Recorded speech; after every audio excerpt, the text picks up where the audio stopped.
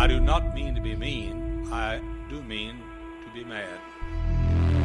You obey your pastor.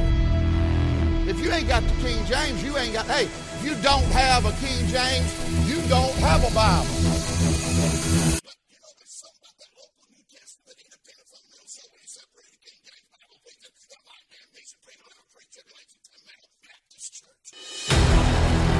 I still believe if you have a cold day in hell before I get my theology from a woman, I'm a preacher. The young preachers that do love God get pulled off into Calvinism. And I'll fight it. I'll fight you in the parking lot over it. I'll get personal with you. When you got dressed today, you dressed deity. This is the For Freedom Podcast, a podcast that is part of the RFP Network that seeks to bring freedom in Christ from the spiritual abuse of legalism in the independent fundamental Baptist movement. Now here are your hosts, John Hollyfield and James Seyfried.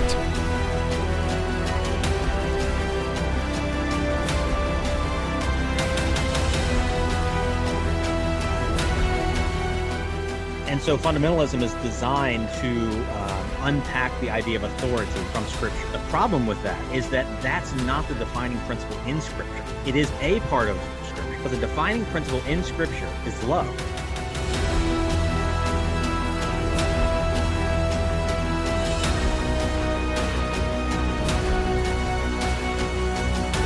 And now I'm not saying that all men who sit under that teaching will become abusive, but what I'm saying is the ones who are abusive will be drawn to that sort of teaching.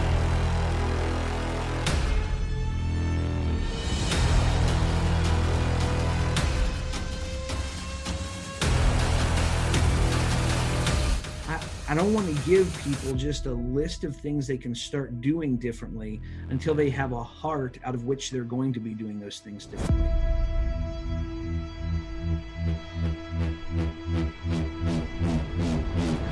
Bitterness is different from hurt. I would say that hurt or even abuse does not have to result in bitterness.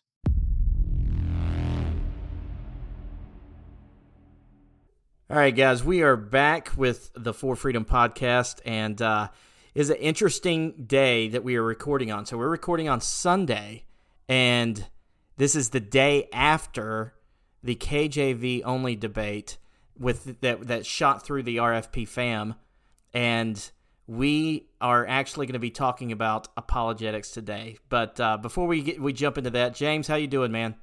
Man, I'm doing great. I'm glad to be here. And I was actually at the debate yesterday, and it was great to be there and to see Nathan throw down some fire and some mic drops.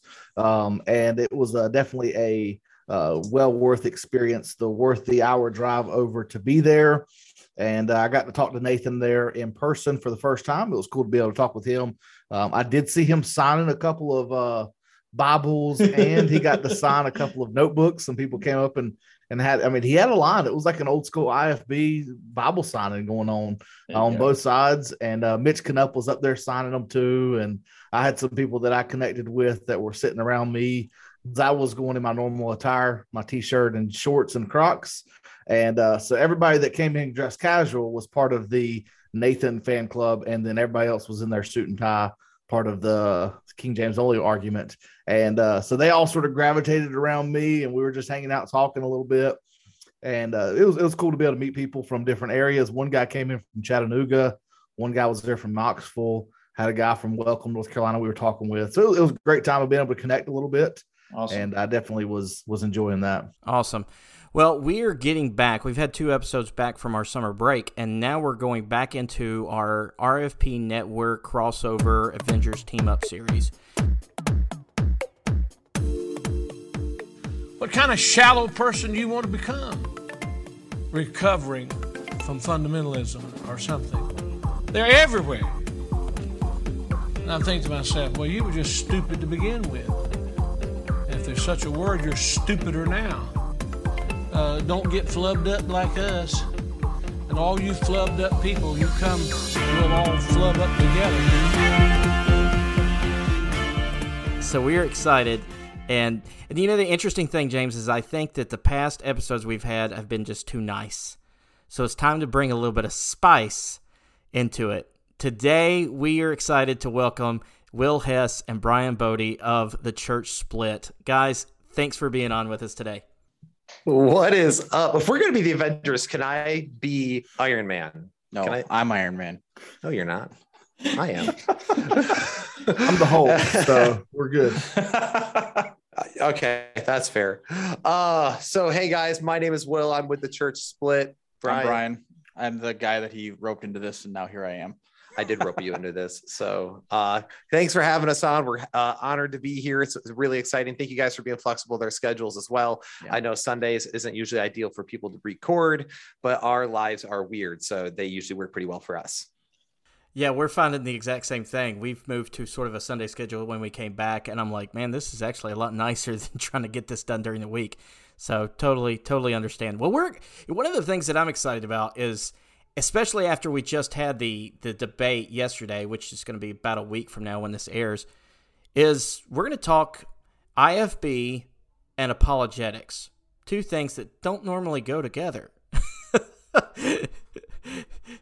But something that you both sort of, know a little bit about, apologetics and Will's background with the IFB. So we're excited about this, and let me bring up sort of, I don't know where my notes went, but while we get started, why don't Will and Brian, why don't you go ahead and give us an introduction of who you are for our listeners that may not listen to y'all, and sort of tell us your background, where you came out of. I know Will's out of the IFB, but Brian, you're not. And just sort of let our listeners know where you're at.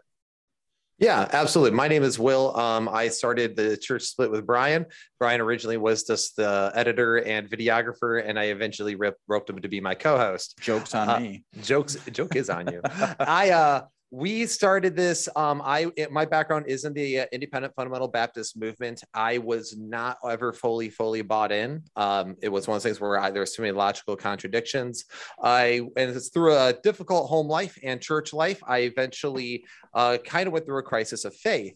And that is what actually led me to my passion in apologetics, which we'll talk about what that word means here in a little bit.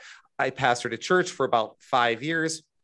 And now I am helping out at my current church while I go through seminary. And it's been a really great time. And The Church Split, we focus on divisive topics in the church that split churches. Since when I was a pastor, I actually experienced church splits. One of the things we talk about a lot in the RFP network that we're a part of is abusive power, right? It's the abusive pastors, the abusive deacon boards. It's these people that in the power positions. But very little were people ever talking about when the church itself, the people within it, are toxic and abusive to those around them, including maybe the pastor and others. So I experienced it on a different form than a lot of people did. And so it made me passionate to talk about these things without making the body of Christ fall apart, shoot each other, or hate each other, even though we might be on different theological grounds slightly. So that's a little bit about me. Brian, what about you? Yeah, so my name's Brian. I grew up Christian Reformed, which is a smaller sect of the Reform movement in general, but it's mostly centered around Michigan, but there's some places here and there that also have Christian Reformed churches. And that's all my family. My grandfather was a college professor at Calvin College. He was the first person to combine all of John Calvin's Latin translations of the Bible into one contiguous Bible. So that's kind of a cool family thing. My other grandpa was a chaplain in the military. So very much strong Christians on both sides of the family. And so I married a Baptist girl, and she kind of broke some of my initial biases growing up. But I was sprinkled as a kid, made profession of faith in the Christian Reformed Church, went to a very Reformed college. And then kind of after that, kind of started questioning some things as my wife and I got married, and kind of we were like, okay, which way are we going? Are we going to be more Baptist? Are we going to be more Reformed?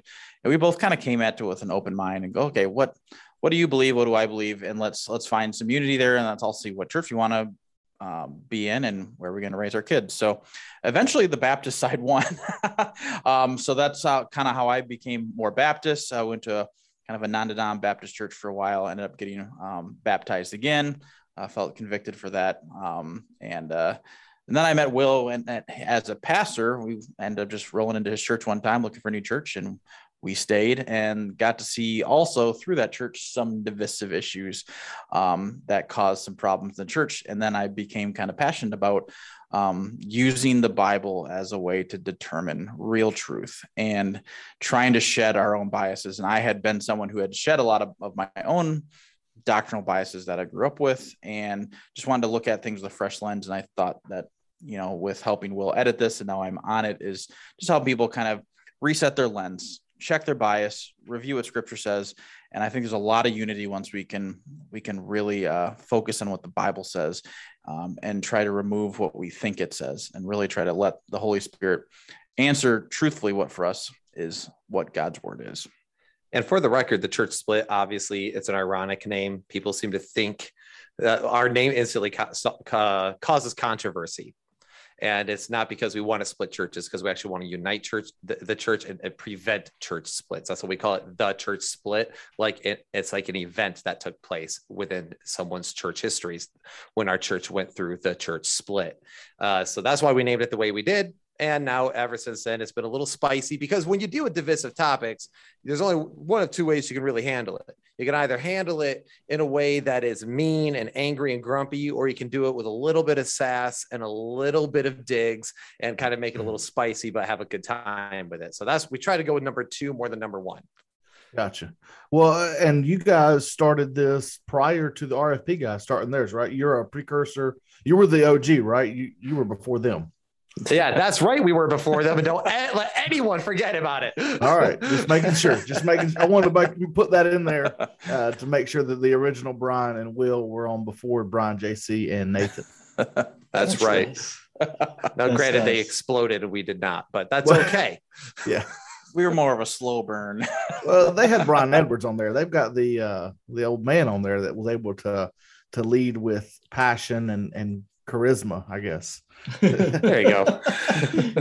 Well, we're going to talk today about the IFB, or the absence of apologetics in the IFB. And I guess to get started with, I only heard this word. I remember the first time I heard this word, believe it or not, was while I was at Bible college, and Tony Hudson was at there preaching and talked about, we're not going to have an apologetics department because we ain't got nothing to apologize for, which seems to be sort of the main idea with that term. So, guys, define apologetics. What is it? Apologetics is half of what I do on the show. I haven't gone into rigorous proofs of God, but apologetics comes from the Greek word apologia. Apologia means to make a defense, to proclaim or to defend. And it comes from the word apologetics with apologia, comes from 1 Peter 3:15, which it says, I'm going to pull up in my CSB right here. It says, but in your hearts regard Christ, the Lord as holy, ready at any time to give a defense to anyone who asks you for the reason for the hope that is in you, yet do so with gentleness and respect, keeping a clear conscience. That right there, where it says make a defense, is the Greek word apologia. So when people say, I got nothing to apologize for, I actually had a guy say that when I was pastoring a church. I said, we're going to do an apologetics course on Wednesday nights. And we're going to talk about how we defend the Christian faith and how we make proofs for God's existence. And he goes, I'm a pastor. I want to talk to you. It's like, I don't like that idea. I don't want to apologize for my faith. I'm like, did you listen to my sermon? Because I defined the term in my sermon. It has nothing to do with apologizing. It has everything to do with reason and reasoning with one another. Because one of the biggest issues we have is people take Christianity in that weird blind faith, Jesus is my boyfriend kind of approach, right? Like, well, I just know because there's that burning in my bosom, and they make that like Mormon almost argument. Like, I just feel him there. I just know. And it's a blind faith. And if you understand biblical faith, what it meant to have faith, it means to trust and have good reason to trust. So why do we have good reasons to be Christians? That's the point. So that is what apologetics is. It is not apologizing for your faith. Yeah, Brian, you have anything to add on that? Yeah, I remember that when that guy said that to me, I'd never heard that response. It's funny that you heard Tony Hudson say the same thing. Is I was just looked at him like, wait, no, that's not what that word means at all. What are you talking about? But I think we all do apologetics in one way or another.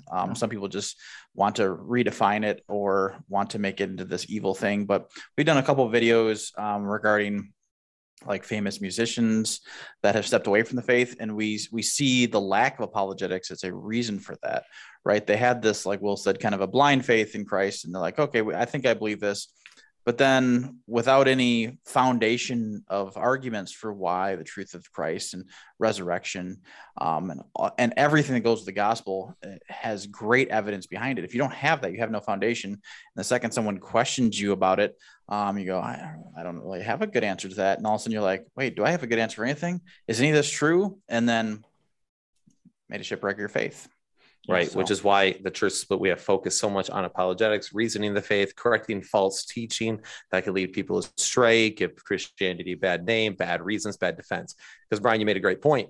We all make an apologetic. We all make a defense for the faith. We all make apologetics. The question is it a good one? Mm-hmm. Yeah. You might give a defense, but it can be a very bad defense, like a bad lawyer in a really bad court case. Almost, are you almost referring to like what happened on Saturday? Like what happened yesterday? Absolutely. That was an abysmal. I'm going to talk about that as we go forward. I will be referencing that debate, and I hope anyone who's listening to this has at least listened to part of the debate so they understand what I'm referencing throughout. We are huge debate fans for many different topics, religious ones, political ones, just really anything. If there's a good argument on both sides, it's kind of fun to listen to. And it honestly wasn't that fun to listen to because there wasn't a good exchange. And let's face it, there was only one side that was giving any good arguments and the other side was not. And that left me disappointed. I've been in this search for the best King James only argument because I want to hear the best. So I want to know if there's a great argument against it. And I just have not heard a good one. And I was hoping for one yesterday and there was none. Yeah, and I think you guys, the next thing I was going to go to, which is sort of, I think you've already covered, so I'm going to link these next two together and just sort of see where it goes. But the next question was going to be, is apologetics a biblical practice? Which I think just by defining it from the book of Peter, I think that it is, and then is apologetics taught in IFP circles? And I think what Brian alluded to, sort of like, well, it's not, is it taught, but are they doing it? Maybe not good, you know what I'm saying? It's really not. It's mostly absent in the IFP circle. So it is a biblical practice because if you go to Acts chapter 17, it says that Paul reasons with them every day in the synagogue. Mars Hill. So yeah, exactly. Or when he goes on Mars Hill, hey, the unknown God, it is he whom I speak of. He's making an apologetic. He's making a defense. And the entirety of Romans chapter 1 and 2 is an apologetic. You were going to bring this up. Yeah, all of Hebrews is an apologetic. It's an apologetic sermon. Yeah, convincing Jewish Christians that Jesus was the true Messiah and do not walk away from this faith. Exactly. So now it is absent mostly in the IFB. A lot of the stuff that they teach in the IFB as an apologetic is a lot of revisionist history, like revising historical claims, twisting of facts, or cherry picking. And I remember seeing this a lot because, how many of us have heard in the IFB with the textual issue? Well, it comes down to the Alexandrian text and the majority text. And that is a false dichotomy in and of itself. And it's a lie because there's so much more than the Alexandrian text and the majority text. There are probably around 6 major classifications of text types, and they only bring it down to 2. So they ignore the 4 of them. And so that is one lie alone. Or they take I don't want to cause too much controversy on your show, but like young earth creationism, for example, they'll bring one person in who brings only one argument. And I'm not saying young earth creationism is even wrong. I'm saying that they do a bad job at representing it. Because I've actually heard way better young earth creationists give better examples and better rigorous arguments than I've heard at some. I had one guy, I remember one guy came in, he was a dinosaur expert at our church. He came in and he came up with so many weird theories, and it was very bizarre. And I just remember even sitting there going, that doesn't make sense. And I can't even pull them all out. All I know is that apparently dinosaurs were definitely in existence today in a forest in Africa. That was a whole thing. And I'm like, yeah, it seems legit. Let's go. Should definitely feel like there's a Jurassic Park going on over there, dude. Yeah, absolutely. Just like a lot of stuff like that, where it was a lot of conspiracy theories behind most all the beliefs, which means by nature you are going to cherry pick when there's a lot of conspiracy theory around something. So, well, I think one of the things that's antithetical to the IFB, as I understand it now, I've kind of learned a lot of it in the last year and a half, but as I understand it, it seems like there's really a distaste for understanding the opposing view. They mostly want to shout down the opposing view, condemn it, make fun of it, but they don't actually want to understand it. And I think the key to having a good apologetic is actually understanding the best arguments against your position. And that's why I want to know the best King James Version only arguments, because that only helps either tell me that I'm right or tells me that I need a better argument, or that they're right. So if you don't have a great understanding of the opposing viewpoint, like we talk a lot about pro-life, pro-choice, and I think I could argue pro-choice very, very well as a pro-lifer because I understand their argument. And when I understand their argument, I know how to discuss and interact and give a good defense for what I believe as a pro-life person. Exactly. I was going to bring up the pro-life thing too. We spent we spent many episodes on the church split on the topic of abortion and the morality of it. And that's because it's such a hot topic today that it's, of course, a moral topic that's been politicized. And that's actually how we kind of made our first breakthrough in the podcast world, was we did a rebuttal to a very progressive left Christian. And I'm using Christian kind of lightly here. Okay. With Brenda, with God is Gray. We did a rebuttal to her pro-choice Christian rebuttal. And then she had us on her channel to discuss it. And she has like 120,000 subscribers. And I'm like, oh my goodness, this is going to be so bad because we're going to get like shouted down by over 100,000 people. So this is going to be overwhelming. But after our 3-hour conversation, luckily we recorded it on our end. It is posted on the church split. She didn't post it because some of the things were challenged in there pretty strongly. So anyway, it is a thing. We have to make a defense. And I think there's a lot of reasons why the IFB doesn't have it. We were theorizing about this beforehand, and I'd be curious your guys' interaction on this. Let me know what you guys think. One of the first things I thought about is that the IFB really wants what I was calling conformity and control. Mm-hmm. So you want, so it's not just controlling, but everyone has to conform, right? Everyone has to agree on these things. If you do not agree with these, you can't be part of it. So it's a very exclusive. And because of that, then what ends up happening is that you only surround yourself with people who agree with you, which means you never hear an opposing argument ever. And when someone does have an opposing argument, you kick them out before you even give them a chance. So what happens is that you build this really loud and a very emotionally driven echo chamber. And once you have this gigantic echo chamber where that's all emotionalism, you have completely lost any ability to have rigorous discourse. And therefore, no one has really good reason. So everyone who is raised up in it better take the brainwashing and adapt and conform, or they're going to defect and get kicked out. Yeah. No, I agree with that. I think that, very much so when you go to the IFB Bible College, they really push that conformity. And like you guys did on the RFP show, when you guys filled in for them, the control side of it, of saying you have to be in by 10 o'clock, 11 o'clock. If you're out past this time, you have to have permission to be out. You have to have a work pass. All these things that you have to do. You can't show any type of affection. You have to get permission for those things. Just so much stuff that is done in the IFB that they want to conform, but then that control is very much there as well. Yeah, John, what's your thoughts on that? And I've got a question for you guys as well. Well, when we think about why do they end up ignoring or not really doing apologetics, I think of course the control factor is there, right? Because if you can control your people and not let them hear the other side, then you can keep sort of that group herd mentality type of thing. I think a simpler, not a simple, but one reason is a very simple reason. I would say laziness. It takes effort, takes work to find out what the other side is. But I see, as a counselor, I'm always going to the heart of the issue. What's the heart of the issue? What's the heart of the issue? And I'd say the heart of the issue is pride. Oh yeah, it's that exclusive thing, right? Yep. We are better than everybody else. We're exclusive. We're an exclusive club.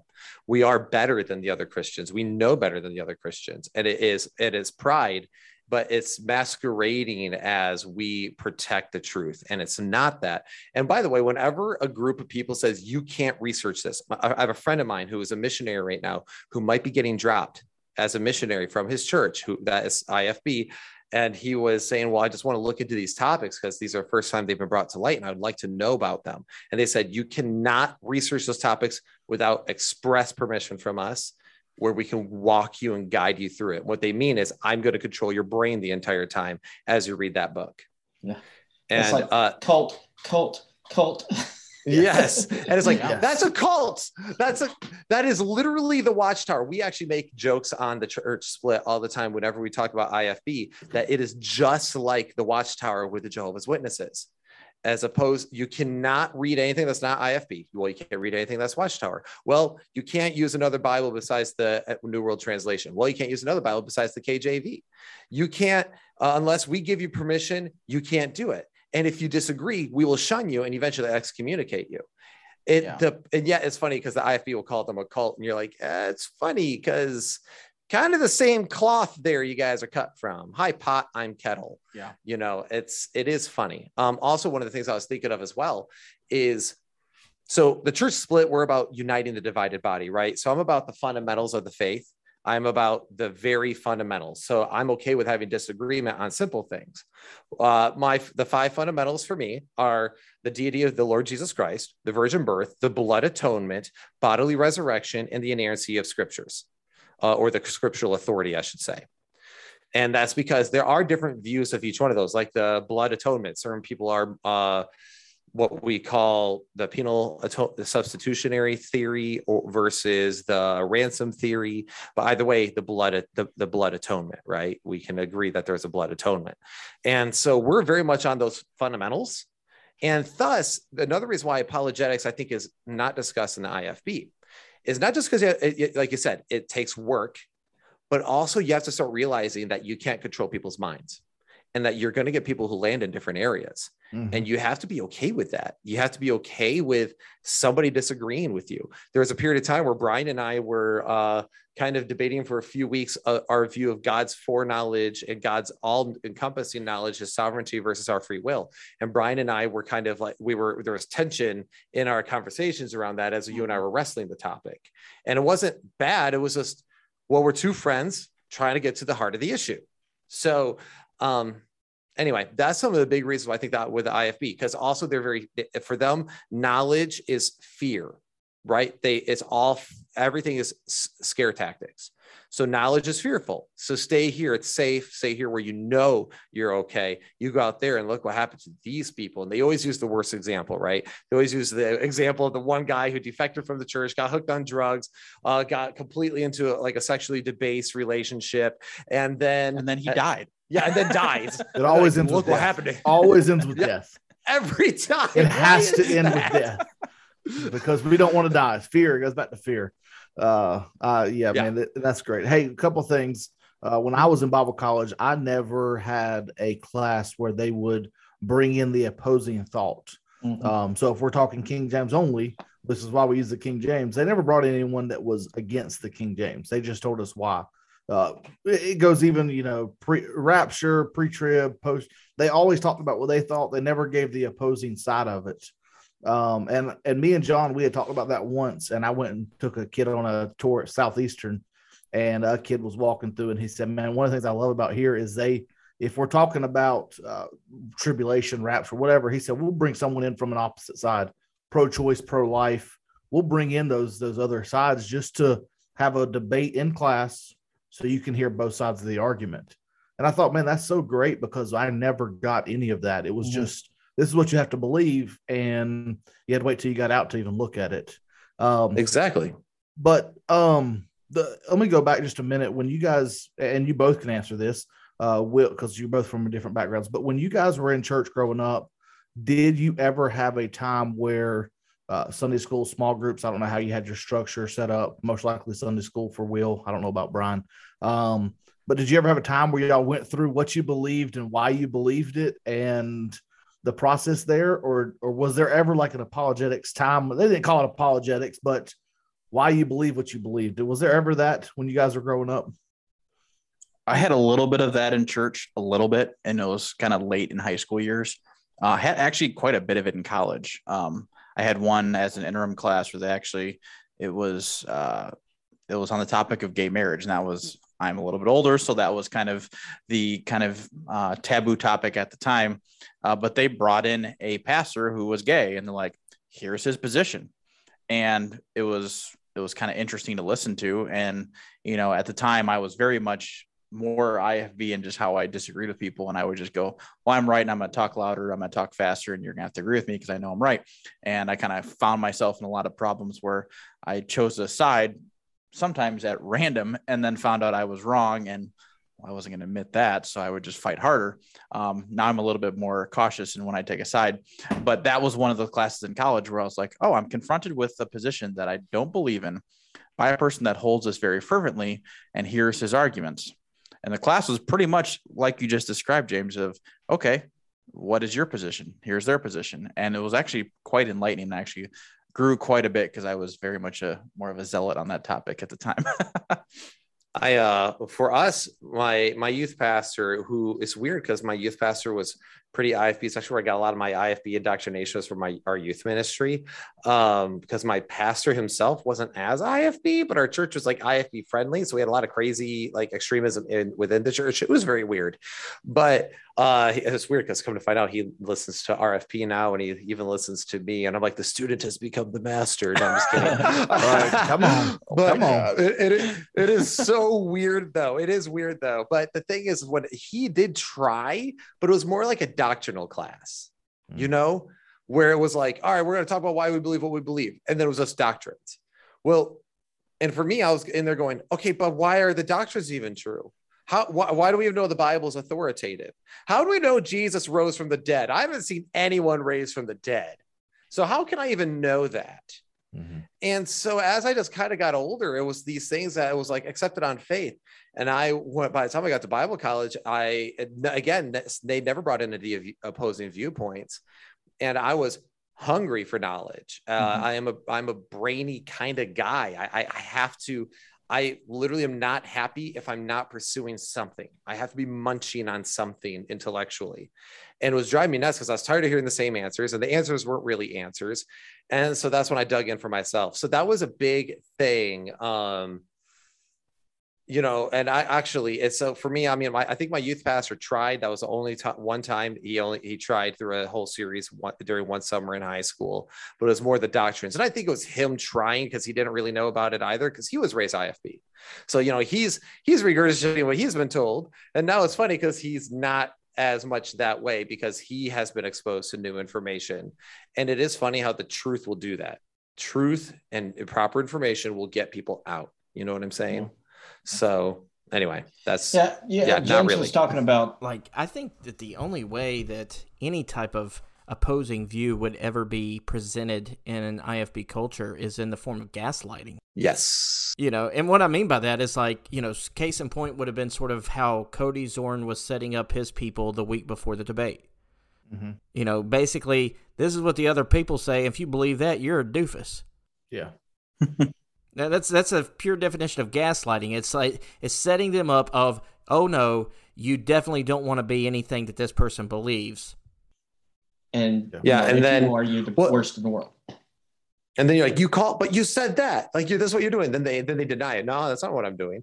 That's completely gaslighting. Yeah. In fact, you actually brought it up as well a minute ago. I meant to mention it. So they depend on a few things. The IFB depends on a few things, and there's a reason why. And I've told Brian this, is like, name one apologist, one person who goes around, travels the world, defending the Christian faith in formal debates. Name one from an IFB background. I'll wait. Ooh, you can't. There's not a singular one.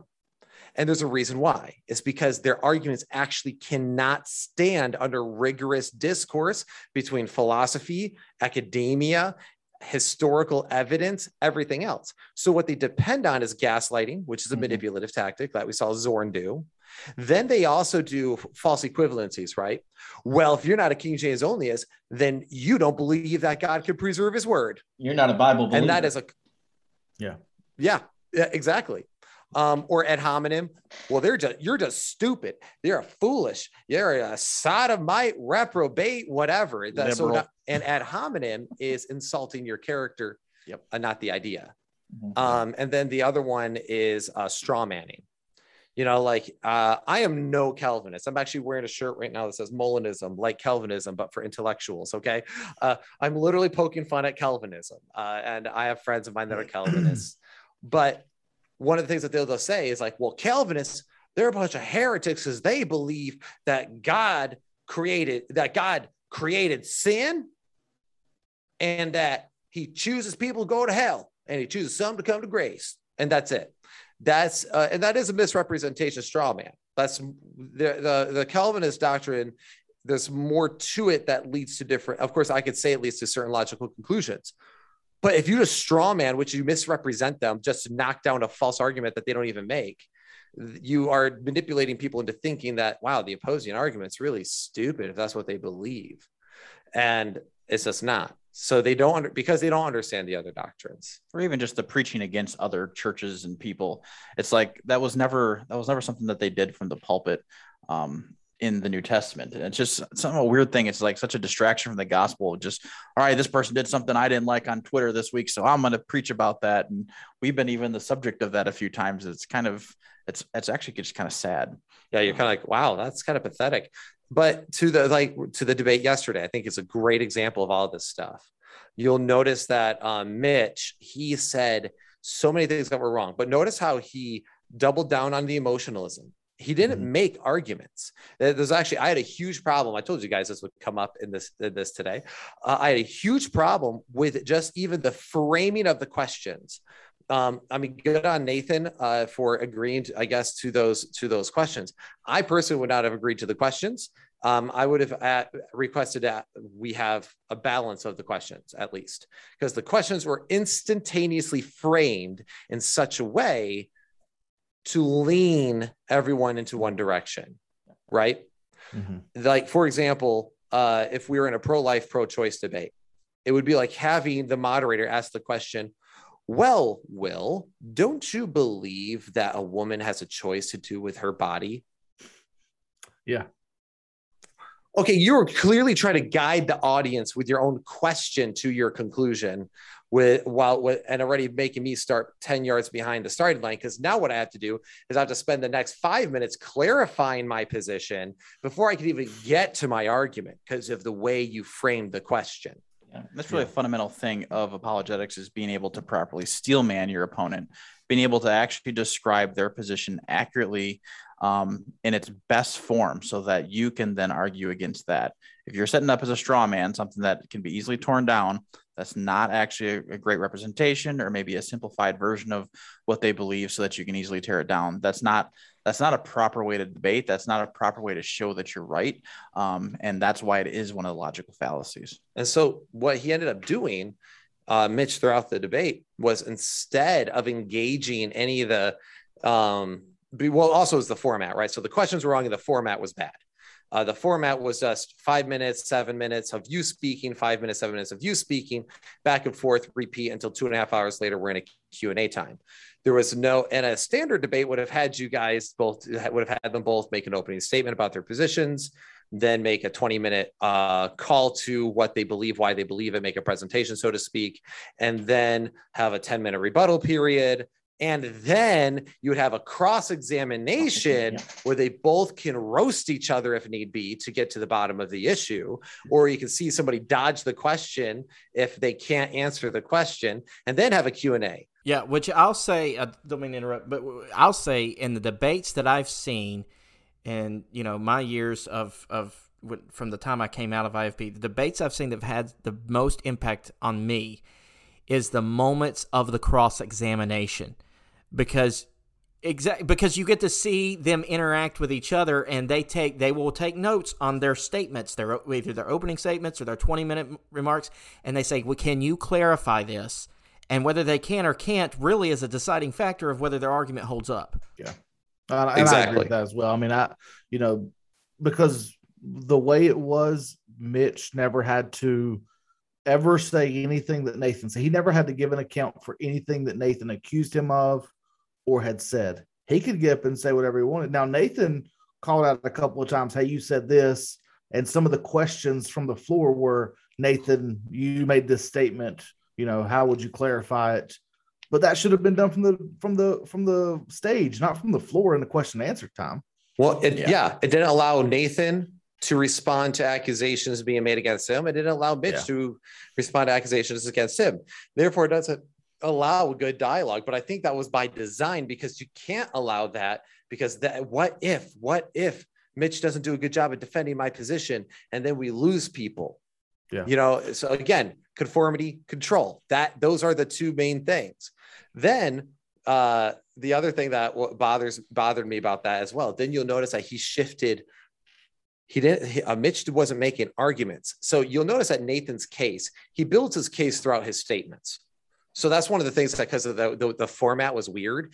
So instead they were given like 7 minutes to keep building their case. Nathan builds his case throughout properly. I felt like the meat of the debate was the middle, because that's when finally Nathan had set up enough stuff where he's actually able to engage. And then he shows some of Mitch's inconsistencies in his own podcast, things like that. What Mitch did, he resorted to what I would almost call home field advantage. I already know these people agree with me, so I don't need to respond to his arguments. I just need to get these people hyped up so much that they don't listen to the other argument. So instead, what he starts to do is he appeals to emotionalism, right? I'm not a Baptist by birth. I'm a Baptist by conviction. Well, that's a statement. That's not an argument. Yeah, he preached. Or saying amen with a question mark, that you're just asking people to go, yeah, exactly. He preached that. You put it perfectly. He preached and got interrupted. And then just picked up his message where he left off. But I mean, and that's exactly how he got sidetracked on vaccines and, the Calvinism and that kind of stuff, because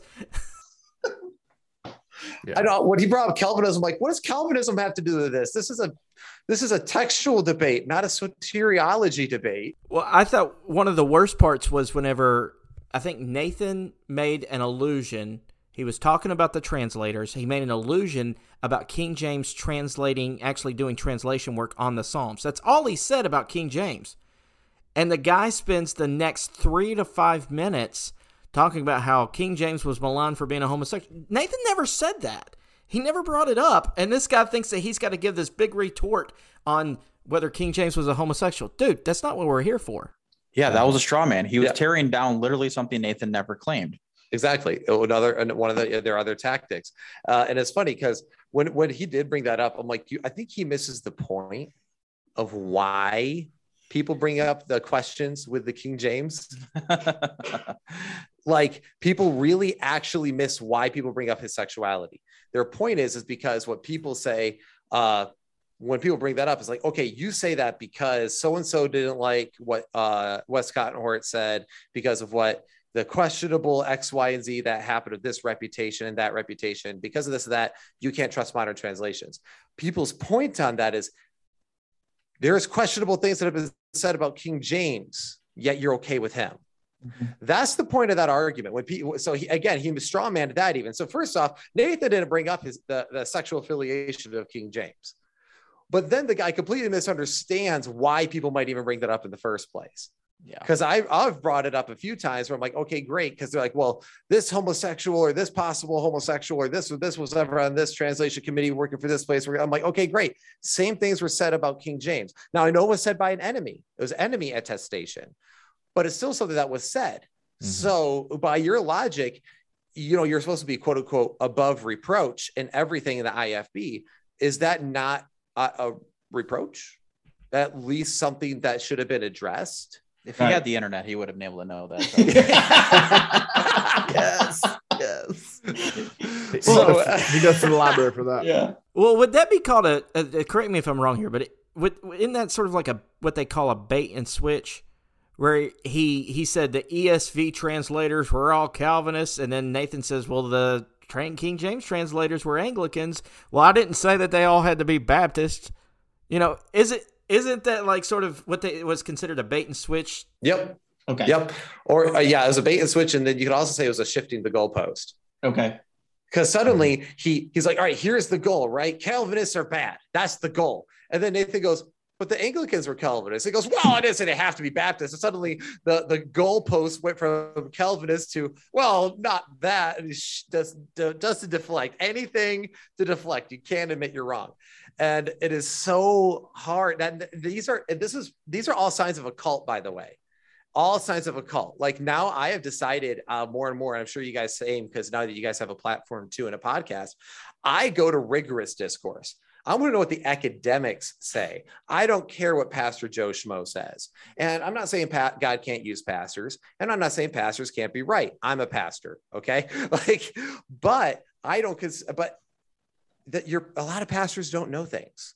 Mm-hmm. Pastors are more shepherds by nature. Yeah. And less academic. You might be lucky. You might have like a more academic pastor, right?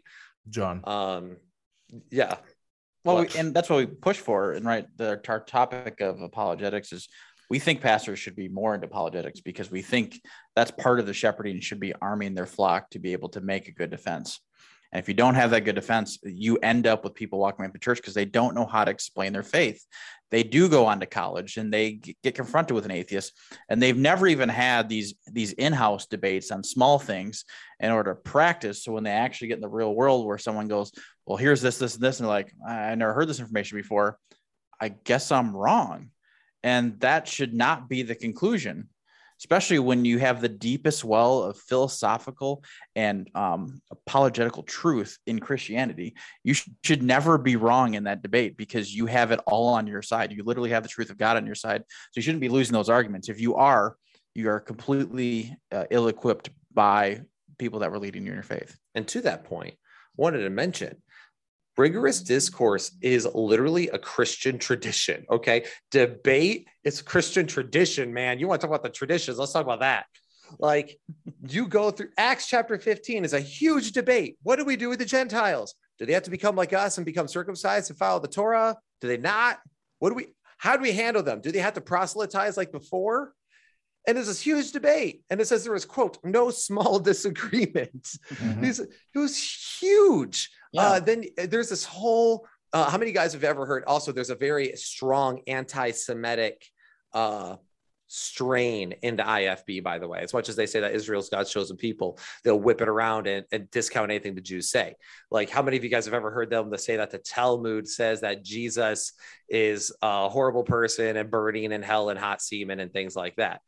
They quote, so here, yeah, that's some hot language right there, guys. And it's what the Talmud is literally a compilation of debates of multiple rabbis throughout eons. So it's this huge collection of volumes of people just arguing with each other, different rabbis throughout the eons arguing with each other. And some of them did not like Jesus. And some of them did like Jesus. So it's a complete misrepresentation when I hear the IFB quote. Nathan Rager did it on our program. He quoted parts of the Talmud about the negative parts of Jesus. I'm like, the Talmud isn't one author. It is literally a compilation of arguments. Then you get into the early church fathers, and the early church fathers debated all the time too.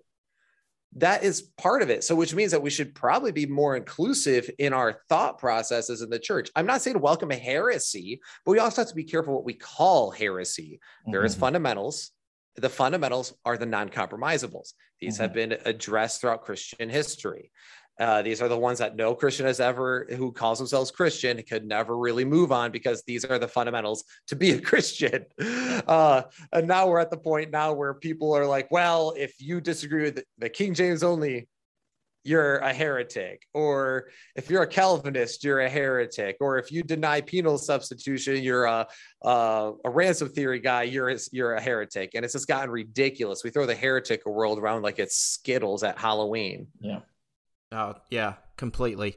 And I think that sort of answers that. You guys have both just answered pretty much that last question, which is, should every Christian practice apologetics? And I think not only should we, but like Will just said, it is a tradition of the church to do so. I mean, what you were talking reminded me of even what is considered the apologist fathers in church history, which the most known one is Justin Martyr, who was seeking to help his brethren and fellow Christians not have such severe persecution under the Roman Empire by writing a defense of the faith on why Christians are the best citizens to Marcus Aurelius. Yeah, exactly. And I actually, so it's funny. My pastor at Frontline, he wants me to start teaching a Bible class, and I was like, okay, I think, and I told him today, I was like, we're getting breakfast together on Thursday. I was like, it needs to be an apologetics class. He's like, well, can we just not call it apologetics, because I feel like people are going to think it's a snooze. I'm like, no, it needs to be called apologetics, because one of the biggest things is that we call each other. Think about it. People are told that Christians are stupid, right? We're dumb. They're just dumb. They have blind faith. They're stupid.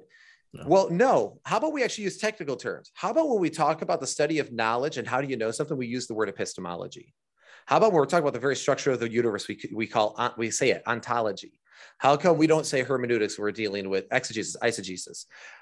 Be rigorous, like use proper vocabulary, and that will instantly make people take you a bit more seriously, because it shows that you're credible. It shows that you've studied something when you're using words properly. And I was like, so therefore it needs to be called apologetics, because I don't want people coming in like, we're at Defend Jesus conference today. No, we're at apologetics conference. Put on your thinking cap. Let's get to work. We are commanded to. It says, be ready to make a defense to anyone who asks for that reason of the hope that is within you. Yeah. Anyone. It's a command. Yeah. And and of course, do so with gentleness and respect. You don't have to be a jerk about it. But I mean, at the same time, there's a quote that Brian now quotes for me. It's a little weird that you're like, that quote you made that one time was awesome. Good quote. I'm like, it's weird when you say that, but all right, cool. I said just once on the program, if you can't defend it, don't be surprised if people don't believe it. And it's just the facts. Like, you can't sit there and just, well, it is what it is. No, it's not. Tell me why. One of the biggest things when I was at Crown College, they got so frustrated because like, Will, why don't you just, this is what the administration says. Why don't you do it? And I had literally the dean of students says, when we jump, you say how high. And I said, no, when you say jump, I'm going to ask why. Because I need to know. I need to know the reason. If you give me a good reason, I'll jump all day. But if I don't have a good reason, then I'm going to walk away, because that's a lot of energy to jump. And if we're talking about, should Christians do it? Yes, they should. How should Christians do it? Well, I think one way is just debating with your friends. First, safe area. If you disagree with your friend on something, have a good debate, and for fun, choose the opposite side and see if you can actually reasonably defend it. Then, this isn't for everyone, but try debating some of those things in open forums online with strangers and see if you can actually defend it. So that's some of the new ideas that I'm thinking of, that I'm like, I don't know if I have this right, or maybe I'm trying to reinforce it. I'll take it online after I think I have a pretty good understanding of it, and see if I have some holes. And either I'm going to find, oh yeah, I guess I was wrong. That was a great argument. Or yeah, now I have even the better arguments on the other side, and now I know how to defend them. Just practice it. And I think too, once you, especially with the defense of the faith, like the existence of God, some of the basic ones, I think once you have those under your belt, I think you'll be shocked how often those questions will come up to you. I know it happened for me once. I did a full study of the defense of God. I had 2 times in a week where that came up with someone.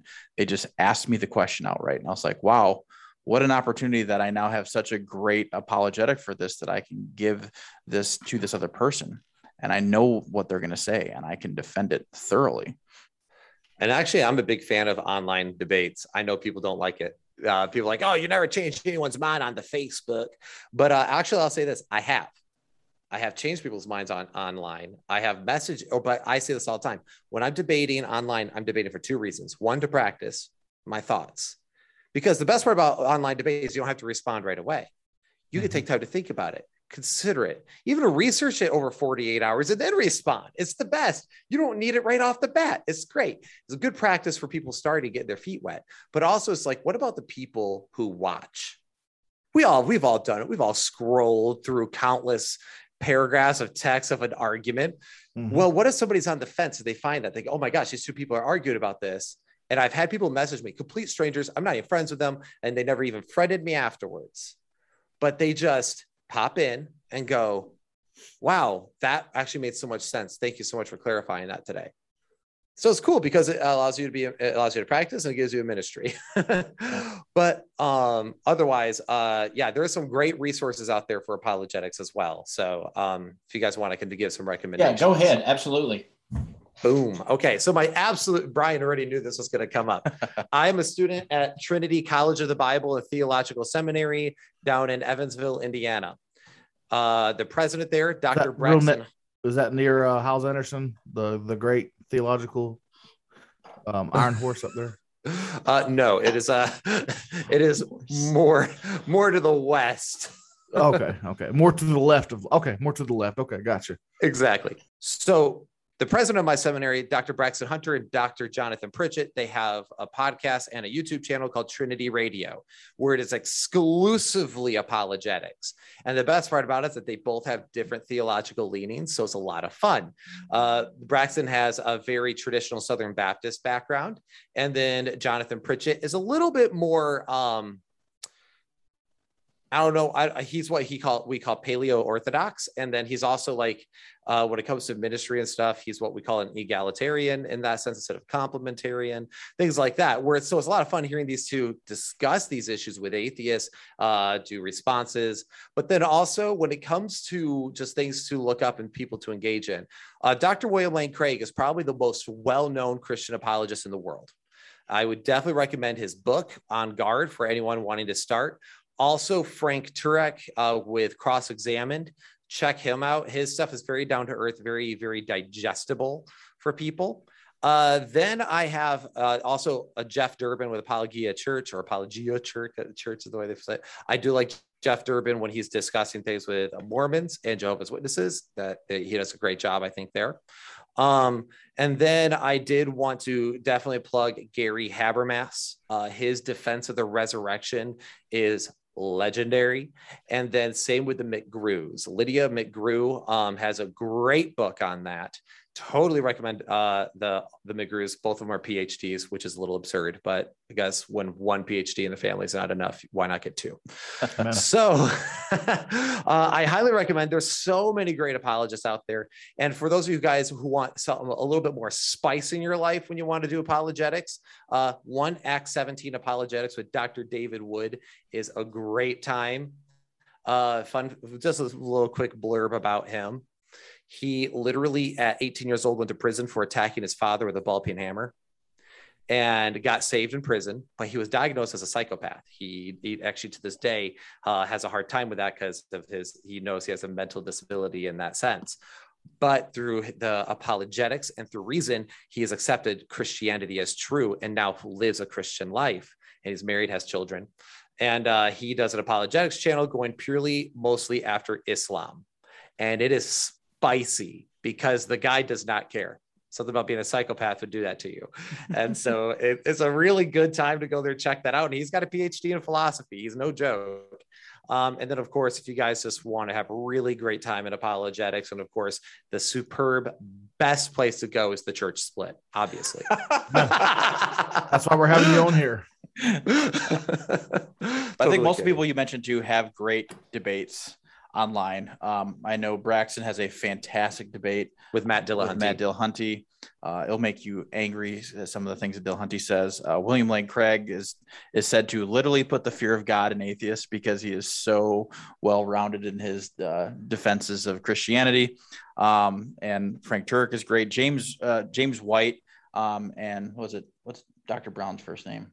Michael Brown. They have a fantastic debate. That's a two-part regarding Trinity versus monotheism. It's really fantastic. And it's two. They both Jews, I think. They're arguing against Unitarianism versus Trinitarianism. Yeah. So Dr. Michael Brown were on the same side versus two Messianic Jews who believe in Unitarianism. It's always funny when you get Michael Brown and James White on the same side too, because one's a Calvinist, one's not, and they usually have debates with each other, even though they're friends. So there's a lot out there. And it also goes to show, guys, stop being, I always say it, stop being afraid of other viewpoints. They're not scary. So there's only two things that could possibly happen with another viewpoint. either you can be proved wrong, which isn't scary because it brings you closer to truth. It means that you are now learning something new. That's good. I'm closer to truth. I want my wrong ideas to be defeated.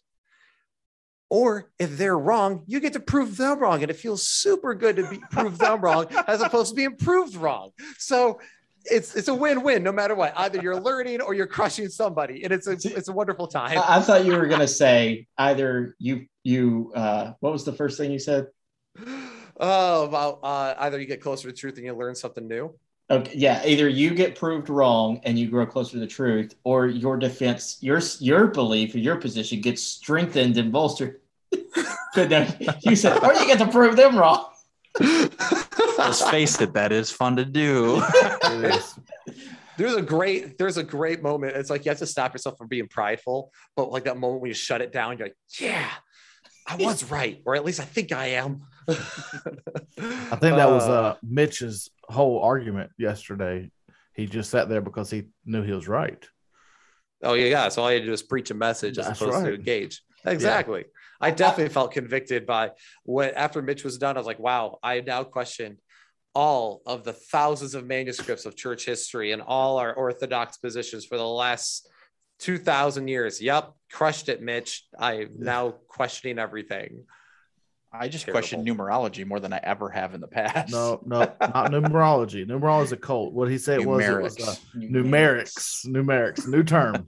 Hey, I want to come back to that question real quick because I just have like a off the wall, matters to nothing about the subject, the question I wanted to see you guys point on. But one book, and I don't want to catch a lot of, I'm afraid to say this because I know in the apologetics world, presuppositional apologetics is like the redheaded stepchild of apologetics. Everybody has solely disrespects it. But one book that I have found that I think is really good is Greg Bahnsen's Always Ready.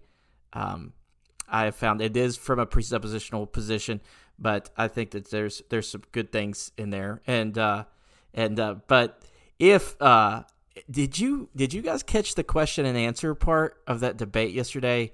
Where the guy, there's a part, Will, where the guy asks Mitch, about the numerics, I guess you could say, about them being the verse things being added in 1555, and then he goes around and spends all this time correcting him that it was actually 1551. But the guy was making the point of, does that mean that truth was added in 1551 to Scripture? And he finally got it. He pressed into him. Have you seen that part? I saw that part. That was fantastic because I was like the only back and forth question and answer part. That's the only guy that Cody Zorn didn't know that he asked Mitch a question on. But here's one of the things that he said that I was wondering if you guys caught. He said, "Are you talking about like advanced revelation?" He's like, because that's there. And then he goes into his answer after he sort of carries on. He says this thing, there's 3 interpretations to any given passage. Did you catch that? I did, yeah. I haven't gotten to that part yet. I was like, did he just say that? That's going to kill you. Yeah, no. And by the way, as far as I have to touch on this, there are 3 thoughts as far as apologetic methods are concerned. There's presuppositional that John brought up. There's classical apologetics, and there's evidential apologetics. Yeah. Presuppositional apologetics has there's a different reputation depending on what side. It's either the end all, be all, best way ever, no doubt about it, absolutely crushing, dominant view of apologetics, which presuppositional view is you presuppose God's existence when arguing with somebody, or that everyone else, all the other versions go, presuppositional is garbage and trash and they should never be taken seriously. Those are the 2. And so it's the extreme on both sides. It's really funny. I enjoy watching the divide. I will say I'm what we call a classical apologist. I believe evidentialism is good because it's providing evidence. It means that evidence changes minds. So evidential apologetics is good. I'm a classical apologist, which means I like to give a case for God's existence, like the moral argument or the Kalam cosmological argument or teleological argument for God's existence, and then a case for the resurrection. So it means that, all right, we need a good reason for God. We need a good reason for Jesus. And that's classical apologetics. Precept, of course, just believe that, hey, God exists, deal with it. This is why. And like, how do you know that anything's true? And they go that route. I say this, I think that the divide is kind of a little overemphasized in the apologetics community, because I've literally used all three methods. I shift depending on who I'm talking to. Yeah, exactly. You can presuppose God in certain situations, and at times you're proving him. Yeah, I think because maybe I'm a preacher or a pastor, I tend to lean towards the precept, but I guess I would really technically be sort of what you would call an eclectic, because I think that anybody that does any type of presuppositional apologetics is benefiting from classical and evidentiary apologetics, because they're going to be using their stuff regardless, or it's not going to be a conversation at all. It's going to be like, oh, this is what I am, and you're not going to engage with anybody. But if you have to engage with those types of things. And of course, one of my favorite Reformed voices of all time is R.C. Sproul, who actually made this statement at one of his conferences. Sproul actually made this statement. He said there's two kinds of apologetics. There's classical and evidential, and presuppositional is not. I mean, he had no respect for presuppositional apologetics. He was a classical person himself as well. That's funny, because his theology would disagree with his own apologetic method, but I won't get into that. But I think on the presuppositional part, I think too, you have to presuppose some things in order to have a discussion with someone. And usually, at the very least, the thing that you're presupposing is that two people discussing a differing point of view can try to find truth. Yeah. You're essentially presupposing that logic is true. You're presupposing that there are things as truths. And I think sometimes when we debate people that don't believe there's such thing as absolute truth, which is kind of funny, because their position is self-defeating, because it's an absolute truth to say that there's no such thing as absolute truth. Mm-hmm. So even in their own statement, it is self-defeating. Yeah. But I think it's something to bring that up. I always like to talk about what do we agree on? Like in yesterday's debate with Nathan, they agreed that God exists. They agreed that scripture is the word of God. So there's a lot of things that they're agreeing on. Okay, now we're focusing on this piece of the apologetic argument. In this case, it was King James onlyism. Yeah, exactly. And Bahnsen says that's sort of Bahnsen's main point, is like, when you come to whatever your debate, if it's another religion, if it's atheism, they're coming with their presuppositions already. So getting them to the point where they're honest about their presuppositions is sort of their goal to get there. And, yeah, that's a big one. Well, and the big thing too is like to do the same thing with atheists. I say this all the time, that the hardcore presuppers and atheists have more in common than they think, because they both presuppose their position is correct. And it's really funny to watch take place. Yeah, right? Like, it's true. And what's funny with the atheists, though, is that like the neo-atheist movement, the new atheist movement by people like Matt Dillahunty is a great example. He's awful. And I'm not just saying that because he's an atheist. I'm saying he's literally awful at debate. He's a joke of a philosopher. He literally says that he's not convinced of God's existence, and God would convince him if it was true. And it's like, so, and you could give like, and people have asked him like, so if the moon shattered right now and all of the like debris landed and it says God is real, you wouldn't believe it. And someone did that in Jesus' name, you wouldn't believe it. And he goes, nope, I'd have no good reason to. And we're like, then what? Then it's a joke, right? Or then there's Dr. Sam Harris, who is equally a joke. It is really funny because he says that free will is an illusion. Meanwhile, he says that any religion is toxic. And I'm like, well, if you say that free will is an illusion, he says so it's an illusion, but we must act like it's true. Well, then why would you call religion toxic, child abuse, and all these things? Because you're presupposing that people have a choice in their free will. So again, a lot of people hold contradictory views and they don't quite believe it. So it drives me crazy. I think you can only really understand some of those contradictory views if you actually try to learn theirs. Yeah. So you have to learn their views, and you have to learn the logical conclusion of other people's views, and learn to steel man it, not straw man it, represent it properly. Brian and I, we're coming around a corner here. We've taken a kind of a break on the church split, and we're going to start getting to deep theological discussions. And we want to steel man the opposing side, mainly because you and I are going to be in the minority in a lot of the views that we're going to be talking about. Yep. And we just know that that's just going to be the case, and that's okay. But we want to make sure we represent everyone properly. And then you'll also notice that you'll be able to be friends with people when you do that, because people don't like to usually be with friends with people who misrepresent them. Mm-hmm. That's great. That's great. James, go ahead. Well, I appreciate you guys coming on, and it's been a great time talking. I've got a whole paper of things written down, and I like to write as people talk. So I'm writing down things, and I've already ordered a couple of books just now as you guys were talking on Amazon. So they'll be we're dope. Yeah, as I'm doing I'm starting a study with our college class here at church. They're wanting to know what other religions believe, and so I've already started reading atheism, Buddhism. I'm starting to compile some things to help them understand and bring some things in. So this has definitely been a help for me, and I appreciate what you guys have done and what y'all are doing. So I appreciate that. And for your listeners, I want to just recommend 3 books. Okay. And I know if you're not a reader, do it anyway. I do not care. Or get them an audio. Honestly, I'm going to be honest, read it.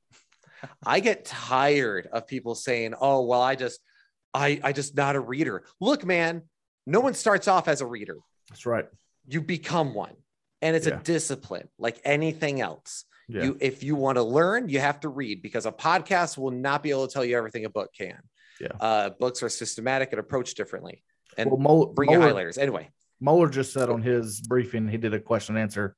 I think it was Friday. And the one guy said, are you a speed reader? Do you have a special way to read? Because he's reading all these books. And Moeller just said, listen, I don't speed read. I read every word of every sentence of every paragraph. He said, I've just read for many, many years, and so I'm able to read faster than the normal person. He said, but it didn't start that way. And I'm still frustrated that I can't read as fast as I want to read. He said, but start somewhere. And as you go, you'll get better and better and better, and you'll be able to read faster, and you'll be able to retain. He said, I'm able to retain a whole lot of information at one time. He said, some people can't. They have to reread and reread and reread. He said, so I'm just blessed in that area. He said, but your goal is not to be like me in the reading area. It's to be whatever you are designed to be. And I thought it was really powerful. So I agree with that 100%. So the 3 books, and they all have people with different theological leanings. And I'm going to first recommend someone who's a Calvinist. So, there. John just fist bumped there. Yeah. So by Greg Koukl, it is called Tactics. Great book. I read that like way later in my apologetics career. And I'm like, I should have started here. This would have made my life so much easier. Tactics, start there. Number 2, I Don't Have Enough Faith to Be an Atheist by Frank Turek and Norman Geisler. Great book. It covers the surface of most every argument, from intelligent design to morality to design to all sorts of to the historical validity of the New Testament. And then 3rd, this one has to be the 3rd, is On Guard by Dr. William Lane Craig. And this book, I'm going to warn you guys now, you're going to start a chapter and you're going to get lost for a lot of people at first because it's very technical, but then he clarifies it as the chapter goes on. But he does it on purpose because he doesn't want to baby it down to you. He has 2 PhDs, and he's very strong on the idea of you speak intelligently. So I'm going to be technical, then I'm going to dumb it down. Technical, dumb it down. I'm not going to dumb it down and bring it to the technical. He takes a different approach, and it might take a little bit to get used to, but it's a great book. And of course, basically anything by those authors and others. But those are the 3 books I recommend everyone to start off with: Tactics, I Don't Have Enough Faith to Be an Atheist, and On Guard. And then you'll be well on your way to be able to defend the faith, at least to most people. Brian, you got any closing comments? I just think it's great that you guys want to have this discussion. I think more and more Christians need to be focused on apologetics. I think a lot of people, like we said, are already doing it. They're just doing it poorly or call it by something else. But I think if you can defend your faith well, especially youth pastors that are listening, you guys need to be doing apologetics with the youth. You need to prepare them before they're going to college so that they understand well why they believe what they believe, not because you told them, but because they have great great examples of why. They have evidence for why they believe what they believe. They can defend it. And then when they go to college, they're not coming back questioning their faith. They're bringing new people to the church. Absolutely. Absolutely. Well, guys, thank you so much, Church Split, for joining us today and this topic. We had some fun and enjoyed sort of also giving some commentary to what happened yesterday's debate. This has been a great time. And, guys, I believe this is the last time the family will hear us before Bourbon, Missouri. So, I think we'll have an episode airing that Thursday. And it is sort of sad and disappointing that Will and Brian are not going to be there. Come on, guys. Plot twist. Oh, Brian is. I will be there. Let's go. Whatever I think about you guys' show. When I think about you guys' show, I always remember, for some reason, this comment was ingrained in my mind. Somebody, I don't even know who posted it, but somebody posted, whether publicly or in the family page, about start picking up the Church Split and loving Brian. And they made this statement. They said, came for Will, stayed for Brian. That is so cool. I've been telling Brian, I was like, get your fans away from here. This was my show before you took over. No, it's actually funny. It's a Daily Wire reference because him and I are conservative politically, and people all the times there came for Ben, like Ben Shapiro, stayed for Michael, Michael Knowles, because Michael Knowles' show is awesome, and so that became a thing with people who know us, like came for Will, stayed for Brian. I listen to Ben Shapiro every day. I'm a Shapiro fan. So. No, do you have the Tumblr? The Tumblr's great. I need it. I bought my Tumblr first, but I'm getting the Wetzel's Tears Tumblr soon. There you go. Now that's a big thing though. So with our group, that's actually one of the changes we have coming down the pipe here. Because of our schedules, it has been very difficult for me and Brian to film every episode together. So there's a lot with just me covering a particular theological topic. But I think I have one more topic I'm going to cover solo. That's music, which I know other people have actually covered. We actually have not covered music yet, which is weird because we've covered so many other controversial topics. But I plan to do that as a musician, break it down musically. And then I think we're going to try to make the shift for Brian's on for every episode, which will be a lot of fun. All the time. Y'all going to get sick of me. Full time, baby. Full time. Yeah. Well, guys, thank you so much. Thank you. And thank you, everybody, for listening today. And we're excited to see everybody in Bourbon, Missouri on August 26th, 27th, and the 28th for the RFP meetup. And until next time, to God, not the pastor, be the glory. Thanks for listening to the For Freedom Podcast. To find more content like this, please visit rfpnetwork.org. To find more podcasts like this one, resources, and meetups to encourage you on your journey.